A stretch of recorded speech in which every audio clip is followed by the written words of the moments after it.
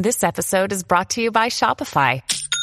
Forget the frustration of picking commerce platforms when you switch your business to Shopify, the global commerce platform that supercharges your selling wherever you sell. With Shopify, you'll harness the same intuitive features, trusted apps, and powerful analytics used by the world's leading brands. Sign up today for your $1 per month trial period at shopify.com/tech, all lowercase. That's shopify.com/tech. Hi, everyone. You're listening to Superwomen with me, Rebecca Minkoff. Before we get into this week's episode, I wanted to remind you about the giveaway we're doing for Reshma Saujani's new book, Brave, Not Perfect. This book is inspired by her popular TED Talk and shows us how to break free from the trap of perfection and rewire ourselves for bravery. We are giving away 5 copies. This is how it's going to work. Take a screenshot showing that you've downloaded, rated, and reviewed Superwomen with Rebecca Minkoff. Put it on your story, tag me. I'll be going through it as they come in and picking out a couple of lucky winners. So get cracking. Today's guest is Brooklyn Decker. We talk about how she went from a model to literally running a tech company that serves up a much needed dose of fashion from her own closets. It's called Finery. If you haven't heard of it, definitely check it out. And how she had to overcome a lot of stigmas that came from being a model to then running a business. I love hearing from you, and occasionally I'll ask you questions about what you want me to ask my guests. Those of you who have answered, I am asking them over the course of several interviews with different guests. This next one is from @KellyXChristie, and she wanted to know, what do you do for encouragement or to be motivated? Well, we have your answer. At least it's from Brooklyn Decker. Take a listen. So I am with the fantastic Brooklyn Decker, who I've had the pleasure of meeting in her, I want to say, phase 3 of life, career-wise. So welcome to the podcast. Thank you, Rebecca. Nice to talk with you again. So I would love for you to give a little bit of a backstory for those that have never heard of you. Okay, so I started as a model in New York when I was 18 years old. I moved there from North Carolina, and that was in 2005. And I really missed college. My friends were all in school, and so I started studying acting because at the time you couldn't really do online courses, and I was traveling a lot, so I couldn't go to school full time. So I started studying acting really just to have something to study and read, and I fell in love with it. So I started acting then, and then I sort of transitioned into entrepreneurship about 2.5 years ago with the launch of Finery, which is basically the Clueless Closet on steroids. But the funny thing with film and television is, I'm on a great show, Grace and Frankie, on Netflix. It's wonderful. It provides job security. But at the same time, you're at the mercy of someone else just thinking that you're right for a job. It's the same with modeling. There's no sort of like hard work equates to success. There's none of that. And that became really challenging. And so I wanted to do something that I sort of could take ownership over. And that was kind of the genesis of Finery. So I would love to go back because you went from being a model and then an actress. And I feel like there's we already have complicated relationships with our closets and fitting into clothing. Did you ever go through or struggle with any body image, whether it was acting or modeling? And how did you sort of come out of that or embrace it or get through it? I totally did. Fortunately, it never got to a place where I had an eating disorder or body dysmorphia. But I think when you are any woman, but especially, I started when I was 14, so a teenager, and you're told as a size 4 at 5'10" that you're too large, or you go to a shoot and they duct tape your breasts down, or they tell you to lose 5 more pounds or whatever it is. I know it definitely affects you. And so I was really affected by that. And I also was modeling at a time. I think now it's so much better. I think fashion in general, and I know you can speak to this, has gotten so much more inclusive. And thank goodness, it's about time. And so I think now it's a really beautiful time to be in that industry. But when I was modeling, it was like you had to be a hanger. It was all about sort of that waist. Eastern European thing was really popular at the time, and that just wasn't me. I came in with breasts and curves, and I was American, and I had a loud voice, and I just was not trendy at that time. Like my state of just being, my state of self was not trendy. And so I remember my dad and I actually having a discussion, and he was like, look, you're never going to be that. He goes, you're athletic, you're bubbly, you have all this energy. Like, why don't you just lean into that best version of yourself? Like, work out like an athlete and be the best version of that you can be. Stop trying to make yourself something that you're not. And that was a really nice moment because it sort of allowed me to not forgive myself, but sort of surrender to who I was and really appreciate who I was and maximize who I was instead of trying to be something I wasn't. when you transitioned then to be an entrepreneur, obviously that's, when most people think about starting a business, there's a whole other set of factors or intimidations or fear. How did you approach that and what got you through it? It's funny. I think the fear is still there. We're raising for a Series A and the fear is still there every day. And I think that's actually a good motivator. I think, at times the fear can win and that those days are hard, right? Those days when you're like, gosh, are we ever going to make it? Are people going to sign up? Are people going to use this? Those days are definitely hard, but I think those are also, they really fuel you. And I think for us, we've really built a product that was based on being a service for women and saving them time and money. And I'm someone who I'm wearing a million different hats. I think most women are these days. And so to be able to create something that you think is genuinely helping women, that is almost motivation enough. I didn't feel like I had to hit certain margins. I didn't feel like we had to, I'm sure you feel the pressure of like having to reach certain sales numbers every quarter. And like we have the luxury of not having to deal with those obstacles. I mean, ours are different. We're in tech, so the challenges are completely different. But I think it's really sort of liberating and motivating when you feel like you're creating something that's really helping women. So tell, for those who are listening, what Finery is. So you sign in with your email. That's how our tech works, and it's patented technology. And what we do is we basically created the Clueless Closet for you. So it's really ideal for online shoppers. You shop online, anything you've purchased, wardrobe related from the last 10 to 12 years online, we pull into a wardrobe for you automatically. And we style you. We help you get dressed for the weather. We help you pack. We let you know when your items are going on sale. Basically anything you would do with your wardrobe, Finery takes over that process for you. So you start a new company. It's very much leveraged on technology. How did you have to approach that, and what did you have to learn in order to do that? I had to learn everything, truly everything. It's funny. I'm actually, for a tech co-founder, I'm not a really technologically savvy person. I'm sort of old school in my approach. I prefer old school communication. My world isn't super tech friendly, but as I was saying earlier, like I am all about productivity and productivity hacks, and that's what Finery is. It's basically like we're spending more money on our clothing than our education, and we're spending 2.5 hours a week figuring out what to wear. So if we can get you some of that time and money back so that you can spend it on the things you want to be doing or spend that time with people you want to be with, that's valuable. And so for us, like I had to learn everything with tech. I had to learn how the back end work. I had to learn how to draw wireframes, which is essentially like what the screens are going to look like in app or on our desktop. I had to learn the business vernacular. I mean, as you're investing, the acronyms that they come up with, it's like they're meant to confuse you. I swear one day I'm going to release like a glossary of business acronyms for any new entrepreneur, just so you can study it quickly and know. Because I mean, it sounds ridiculous, but for someone who's just coming from film and television and had no business background or no tech background, like those are things they had to learn. So I definitely felt like I was sort of behind the curve as far as all of that went. But the cool thing about women specifically in tech and women in business is that they are so down to help each other. And so when we were practicing our pitch, we would practice with female entrepreneurs and they'd give us their feedback and they would say, use this term and use this acronym. And they really like gave us all these hacks to sound like we know what we're doing. We finally got to a place where we do know what we're doing. And now I don't need that glossary, and it has gotten so much easier. But it was a huge challenge in the beginning. I know. I feel like when we began to do our first fundraise, and people throw out these acronyms and these abbreviations, and you're almost like, well, I'm in the room, so I should know.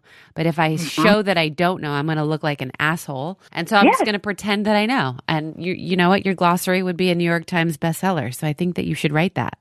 I'm going to. It's like LTV. All these things are throwing out, and you're like, LTV, lifetime value. How do I know that as a seed stage company? I mean, there's so many things that, and like, wouldn't it be so much easier if they just said, what's your lifetime value as a company, instead of like, what's your LTV? What's your CAC? And it sort of can feel that aggressive sometimes. So you're right. Like you really do have to be on top of it, even if like for me, what I'm dealing with is like our actual users and our community and making sure the product is providing the services we want for our user. And so I'm sort of less on the tech side because I don't code. I'm not a developer. And so I want to be like, okay, I may not know what that means, but let me tell you what I do know. Let me tell you about our user. Let me tell you about the woman we're helping.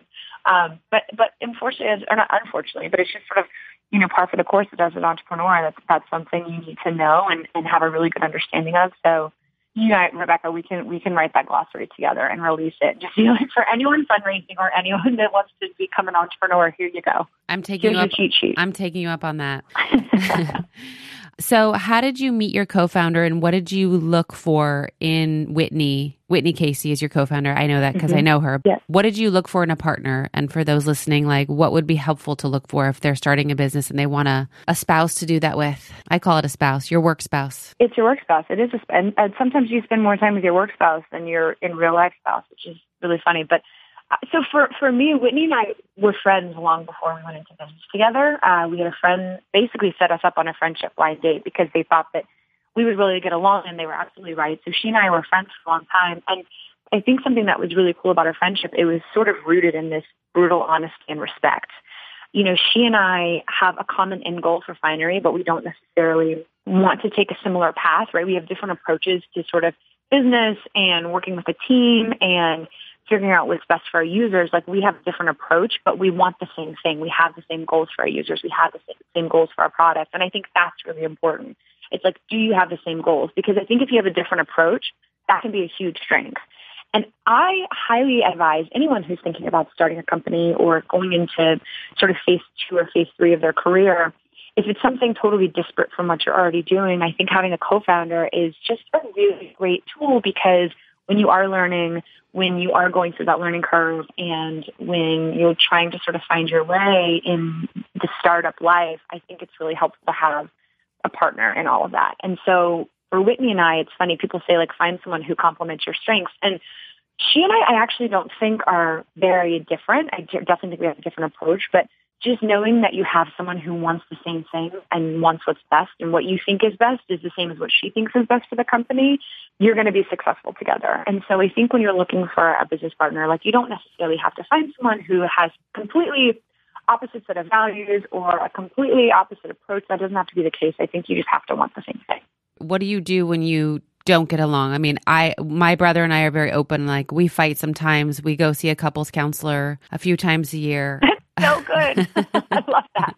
We do hit roadblocks and we disagree, and we're both very good at sort of surrendering to the other when we think that they are more passionate or stronger in their convictions. So there are times when I am dead set on one specific thing with our finance community, our users, and Whitney will have a different opinion, but she'll see that I'm really steadfast in my opinion and my approach, and she's like, you know what? Okay, take this, own it, go with it. And same with her. If I can question her or question something with the product, and she's like, nope, I'm pretty sure about this. I feel right about it. I'm going to move forward. And I think we're really good at sort of giving each other that autonomy, you know, and a good thing with us is, like, Whitney's sort of taken ownership over retention in our product, and I've taken ownership over growth. And I think sort of separating your duties, it seems like the obvious thing to do, but in the beginning, we both were so excited about all of it that we kind of had our fingers in every bit of the product. And we actually became more efficient, and the company was able to grow faster and better when the two of us sort of took separate ownership positions. Because, again, we're working towards a common goal, but I know that she is really, really focused on one part of the product, and I'm focused on another part. And that's just made us more efficient and more effective. So I'm curious to know, because when you do start your own company, it's a lot of you selling new people on the same idea over and over, and you have to remain passionate about it. And I feel like sometimes I find myself, like, someone's like, oh, how did you get started? And I want to roll my eyes and I want to be like, Google it. But you have to find that same passion over and over again. What do you do to sort of keep that there? It's really about the users. And I think one thing that frustrates me is that so we're sort of space defining, like, this product has never been created before. It's never been fully, like, we've seen digital closets. They've never been automated. The items have never gotten in automatically without your manual entry. And so it's an entirely new product. And so it requires some education for first-time users. And that, to me, can be a bit daunting when you're trying to explain what it is that you're doing. That can be really challenging. But for us, I think the cool thing is it is so new and it is innovative. And again, it's not like we're necessarily trying to sell you products. We're trying to help you and give you a utility tool.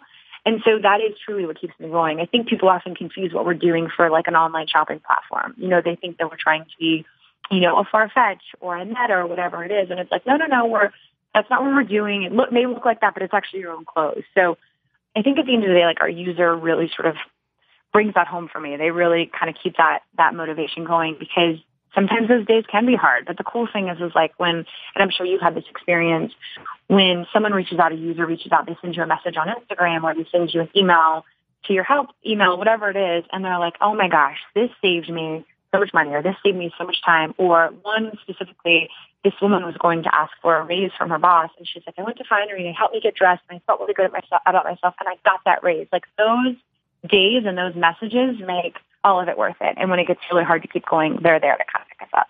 So transitioning to more personal things, what I love about you is I feel like since social media started, you've always been very honest about everything from a pimple to where you poop. Mm-hmm. What was your approach to sharing all this? You know, some people who have a very public life want to remain private as much as possible. But what made you decide to go just all out? It's funny. I don't know how to be any other way. Like it's certain people say like, what's your approach to social media? And there really is no approach. I just share when I feel like I want to share it. It's funny because I'm really candid with sort of my life, my experiences, but I don't post a lot, especially compared to sort of a lot of people in my position. I probably should post more. I think it would probably help me from a business standpoint. I'm never really deliberate. It's always just like, oh my gosh, this ridiculous thing happened to me and I feel like sharing it. And a cool thing, and something I don't really think people realize, when Twitter came out in 2008, I was exclusively modeling. And at that time, I feel like Sports Illustrated was the only publication to actually put your name on your photograph in a magazine. So like for sort of all intents and purposes, you were just merely a figment of someone else's imagination on a page, right? So like as a model at that time, you didn't have a voice. And so for me, Twitter was so freeing because it's like, oh, here I am as a person, and it's not at all who I am on that page. Like, who I am in real life doesn't at all represent sort of the model side of me. It's like Beyonce has Sasha Fierce. I always felt like the sort of modeling version of me was so far from who I was as a person that it was really exciting to share my real self on social media. And so for me, it's always been really just like freeing and liberating because I don't have to, you know, in film and television, like they make you look so perfect and you always have hair and makeup and everything's beautifully lit. And it's really nice to not sort of have those confines on a platform. And social media has been that for me. It's been an opportunity for me to just be who I am. And I think also it's really easy to be who you are naturally when you do get to have that sort of crazy, hyper stylized side of yourself, you know, because people do get to see that and it's beautiful and it's great. But it's really exciting to kind of be yourself, if that makes sense. Totally. And how has being a mom changed you? Oh, my goodness. It's like I feel like a different person. It has, first of all, I've said this before, but it has made me so aware of my mortality. Like, I never used to get anxiety when I was flying. I never used to get nervous with a new job opportunity. I could say yes to everything. I would be able to go anywhere on a whim.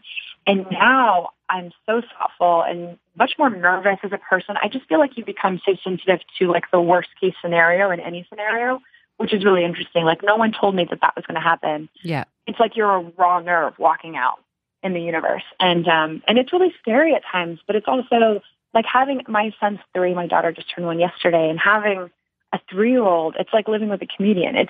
I mean, every good cliche about motherhood is true for me. It's so challenging and you constantly feel like you're failing everyone. I feel like I've definitely gotten harder on myself as a mother than I was before, but it's the best thing in the world. This is not the balance question because I don't believe in balance, but agree.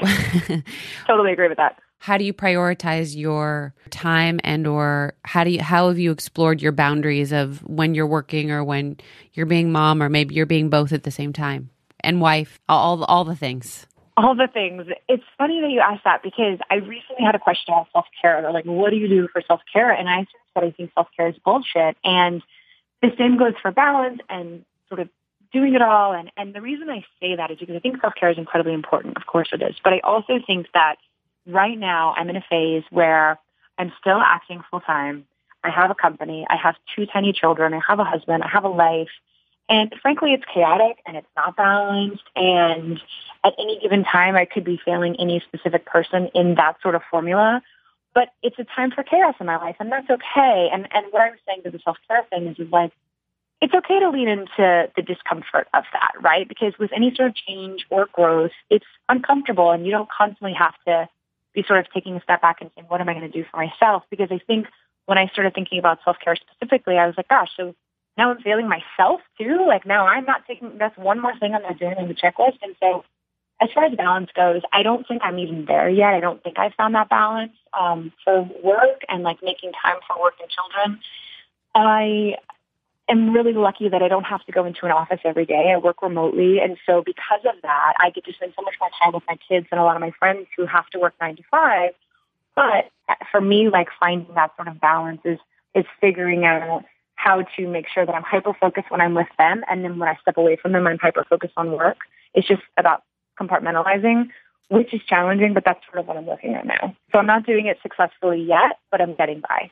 I really like what you said about self-care because I'm also in the throes of like little people needing me. And I was like, you know what? I think that self-care will be something I'll explore when they're teenagers and they hate me. Totally. I love that. And I totally agree with that. It's funny. A friend of mine actually was like, you know, you need to get a dog. We have 2 dogs and they're both, one's specifically very old and they're both kind of getting old. And we're talking about, should we get another one? And she's like, no, you know, when you get a dog when your kids are in high school because you just need one creature in the house to love you when you come home from work. Totally. And so I think it's the same with self-care. Like once they're teenagers and they hate us, then we can focus on ourselves a little bit more. Exactly. Then we'll worry about our skincare routines and dyeing my hair not every 6 months. Yes. Amen. Amen, sister. So I'd love for you to talk about, I'm not going to say one challenge because we've all had more than one, but like a challenge that you felt really changed by and what you did to either overcome it or not. Well, that's interesting. You know, this is going to sound like it wasn't a challenge, but it really was.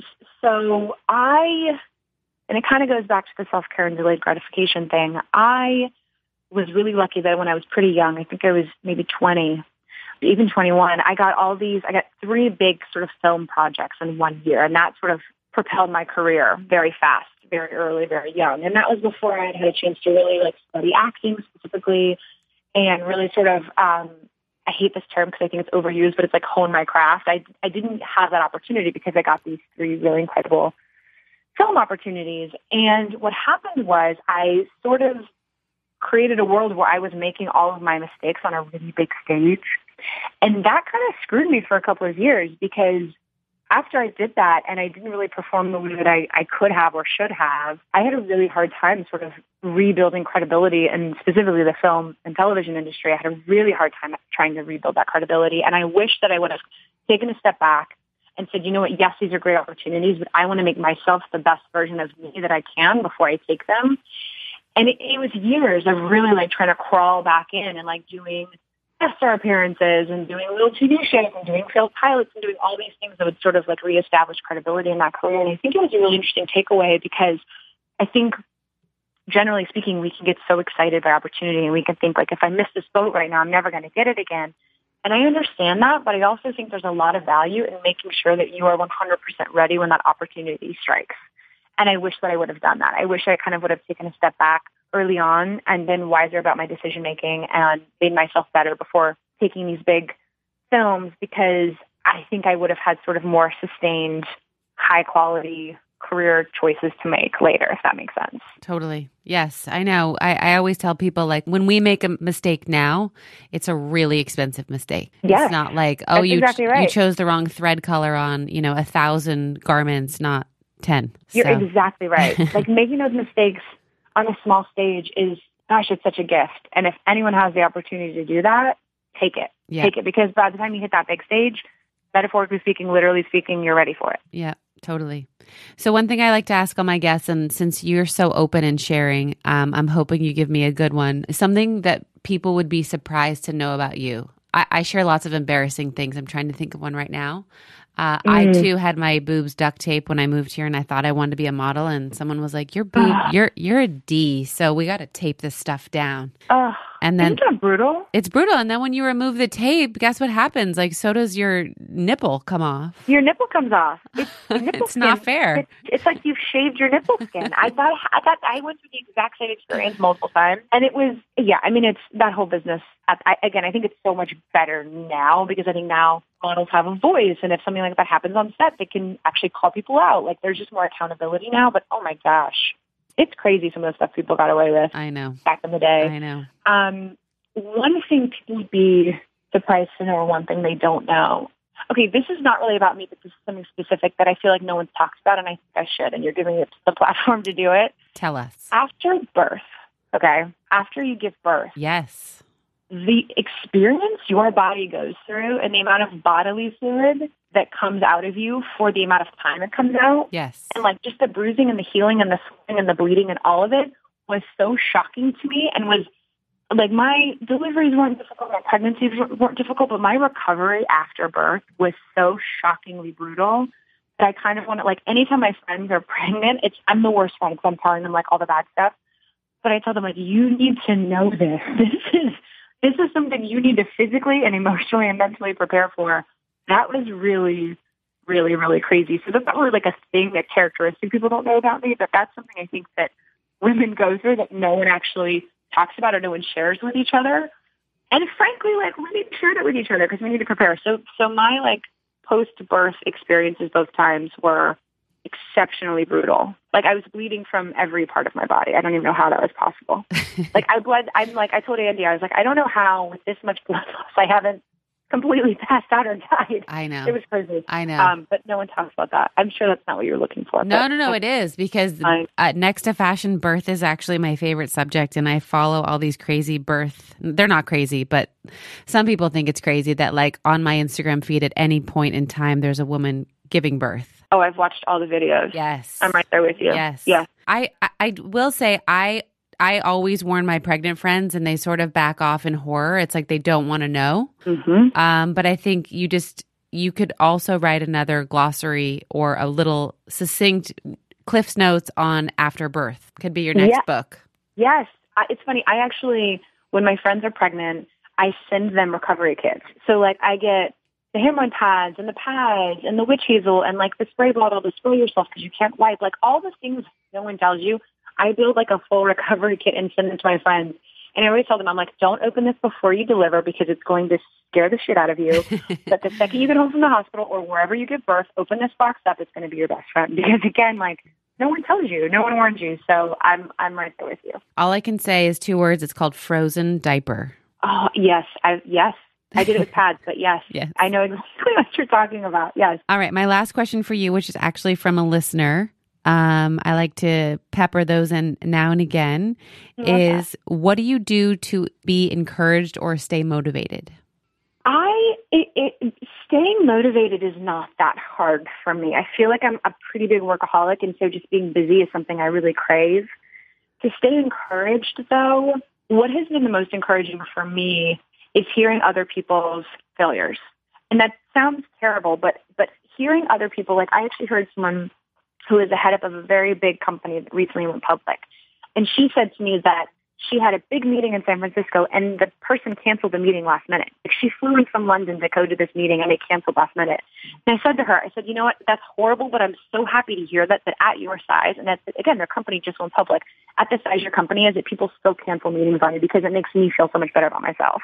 And, like, I think if people were more open about their struggles, especially as entrepreneurs, and the struggles that their company faces, the challenges they're dealing with, I think it would make your challenges so much easier to face because you don't feel so alone. And so for me, like, what has really been encouraging, both sort of on the acting side of things and also on the business side, is just hearing people's failures. I mean, you talk to big actors and they talk about all the roles they didn't get or all the auditions that are going on that they're not booking.